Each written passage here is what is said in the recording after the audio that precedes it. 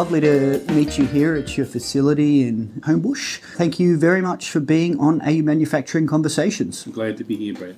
Glad to be here. The first question for you, as it is for all our guests, is how did you get here and what do you make? Okay, how did I get here? When I was actually all ready to retire, I had a BT50 and a caravan in my driveway and I was working as a consultant at the time, and I was asked to come into Uncle Harry's and give the owner at the time some ideas how they could break the place up and get rid of it. And Uncle Harry's actually started back in 1994 by a guy by the name of Alan Rodd. And Alan sadly passed away in 2017. And his wife organised for the business to be sold. I came in to give her an idea of what she could do with it. And because I've got a hospitality background, at the time she said, what are we going to do as far as breaking it down and what can I do with it? And I said, well, it's not worth a lot of money the way that it is because there's a lot of things that have to be done. And I said, but I've tried the product. Why don't you do something with it? And she said, I don't want to do anything with it. Why don't you buy it? And I said, well, I'm going to just become a grey nomad and start travelling, you know. And anyway, so that was 4 years ago. But Alan started the business in Gladesville. He had a health food store. And a guy by the name of Harry used to walk up and down the street at Gladesville and call into his store and say hello. And everybody in the street knew him as Uncle Harry. And one day Harry called in to see Alan and said, I make a vegetarian burger, which I think would sell really well in your shop. So Alan reluctantly said, okay, look, I'll give it a try, thinking, well, it's probably a bit of rubbish, but everybody knows Harry, I'll do the right thing. Anyway, the product was so successful that within about 2 years, Alan had actually sold the health food store and built this factory just specifically to manufacture the burger because it became so popular. So people from all over the place, you know, I keep running into people who have known about Uncle Harry's. It used to be called Uncle Harry's Natural Foods. And so Harry eventually died and said to Alan at the time, he said, look, what about if you keep making the burgers? I'll give you the IP. So he gave him the IP for making the burger patties. So when I came in and I said to Joan, look, this is just such a beautiful product, you should do something with it. But she didn't want to do anything, she just wanted to get rid of it. And so here I am 4.5 years later, making a vegan product.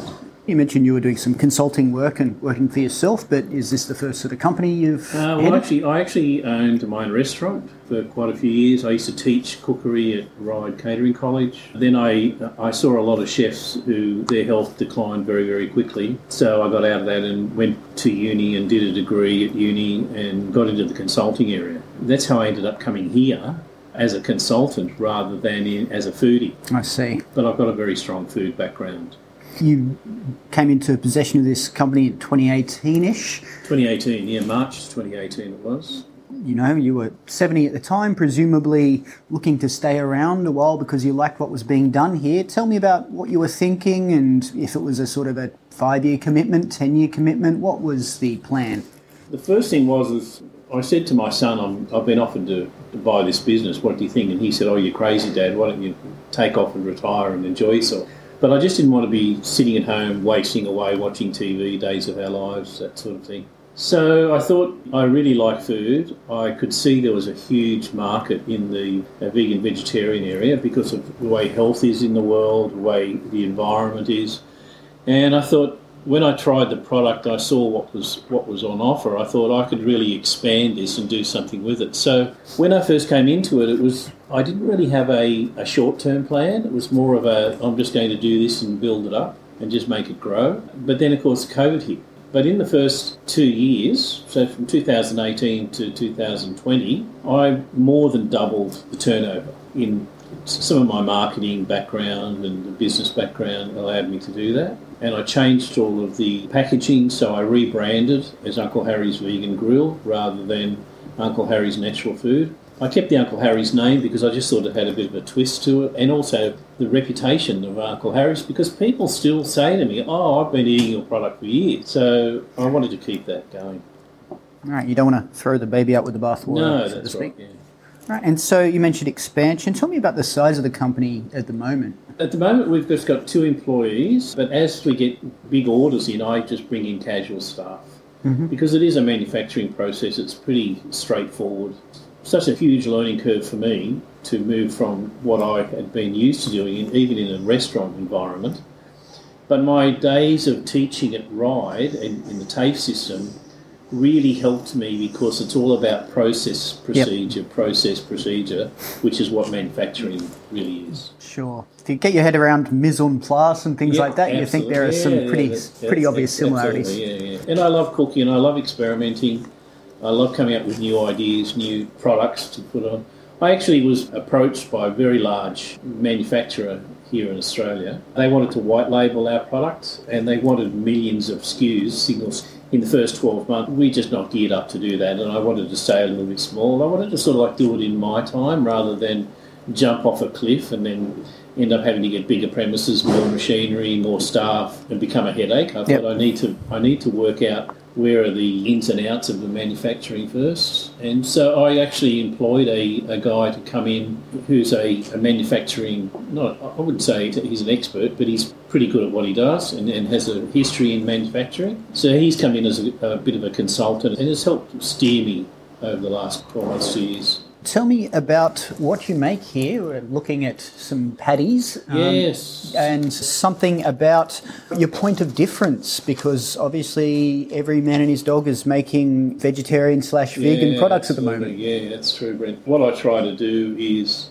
I try to try every new product that comes onto the market. And there's so much rubbish out there that just use fillers. And a filler is something to increase the volume that you can buy cheap. So chickpeas, lentils, anything where, they can buy it from overseas and throw it into a product, make the product heavier so they can charge less but give you rubbish. And so one of the things about our product, we're actually distributed through companies like PFD, Bid Foods, EWH, really big movers. Marley Spoon actually have us on their menu. But we also supply to about 12 hospitals.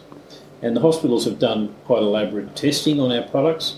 And because our product has got so much fresh ingredients with no additives, no preservatives, they love it because it feeds their patients with the nutrients that they want. So when I first took over the business, Alan actually had probably about 15 to 20 different products, but they're all little bits and pieces of stuff.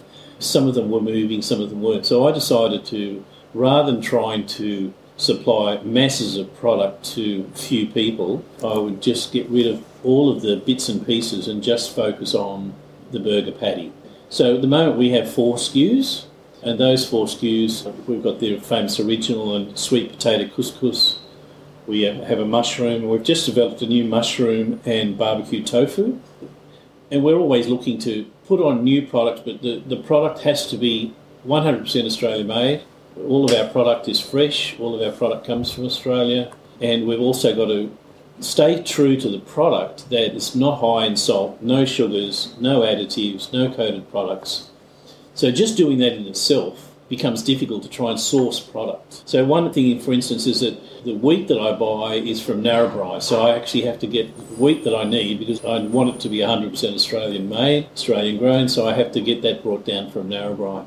The vegetables that I buy all fresh. All of our vegetables are all fresh, and we buy them in twice a week. So that's the reason we're located close to the markets. So we buy them from a company Flemington that produces, washes them, cuts them, prepares them, and we get them picked up twice a week. We want to just stay true to the products that we're making.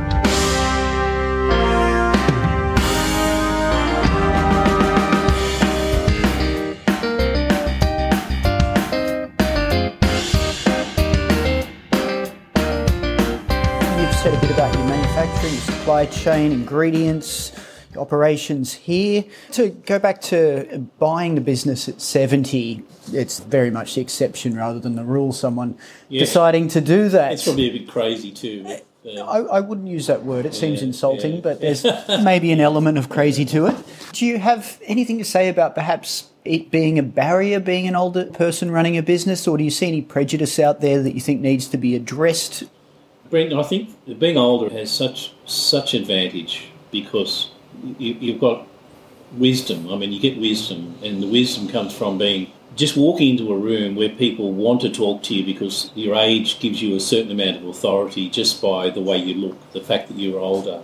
I walk into a room now and there can be a couple of 20-year-olds or 25-year-olds, and I think to myself, what do they know? They've got a university degree, but they don't have the life skills. So the age thing for me is a bonus.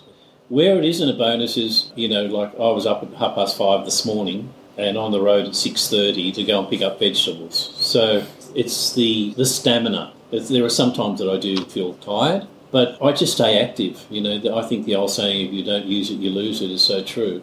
And I think there's such an opportunity for so many people to get out, and 70 is not old. Well, I don't think that it's old. But there are some people that I meet who are 60 and they're already ready for the aged care facility. So I think there are so many people who, if they had the opportunity to do something, they would, but they're a bit fearful because they're getting older. So it's really just about what's in your head and the way that you see your life. And I just don't want to be sitting at home on the lounge watching Days of Our Lives and waiting to die. But in saying that, I'm looking forward to going trekking and getting in the truck and driving around Australia, but still being young enough to be able to enjoy that. And I've got kids and grandkids, and so everything just keeps me moving, keeps me going. Do you find that keeping fit is a part of the stamina aspect? Is that something that plays into your I don't routine? I don't spend a lot of time. I'm not a gym person. Or I used to be when I was younger, but now just, the fact that I've got to run upstairs to the office and I might do those stairs 100, 200 times a day. But in saying that, I'll go in and at the end of the day go and mop the toilets out, or I'll be in there packing with them, and I do deliveries, so I'm loading up pallets and driving the forklift and doing all that sort of stuff. But like the days just go tick tick, and all of a sudden they're gone. And I'm never bored. I've always got something to do. And the manufacturing industry is so complex but so satisfying, because it's like those processes and procedures. Once you get those processes and procedures running properly, it's a joy to see. But there's always something. Even this morning there was something that happened, and I thought, I've got to look at that and make the process a bit easier. Even though the business has been running, business has been running for a long time, they've been doing the same thing. Every day I see something new that I can tweak or make better. Is there anything outside of this that you're passionate about that you'd like to share with us? Yeah, look, I listen to ABC a lot, driving backwards and forwards from home. And I think there's such a need for the Australian government to get behind small manufacturing business. I find that there's a little bit of this is Keith's theory, but I think there's a bit of a conspiracy from the big manufacturers, the big companies, to get rid of the small guys, because the more they can make them compliant, the amount of rules and regulations that you've got to follow really drive me crazy. And I think there are so many of them that can be streamlined. And I'd love to have the time and the energy to be able to help other manufacturers. It's not about cutting corners, it's about making life easier so there's more work for people, we get a better product, we get better international exposure. And I think the Australian government just needs to get behind it more, the small manufacturer, not the big guys. Because the big guys are the ones who are putting the screws on the little guys and making it so it's not worthwhile for the little guy to be in business. Manufacturing can be a lifestyle for people. It's not all about just making money. You can be employing people, you can be helping with the community, you can be helping with society, and still have a good life. It's a busy life, but it's still a good life.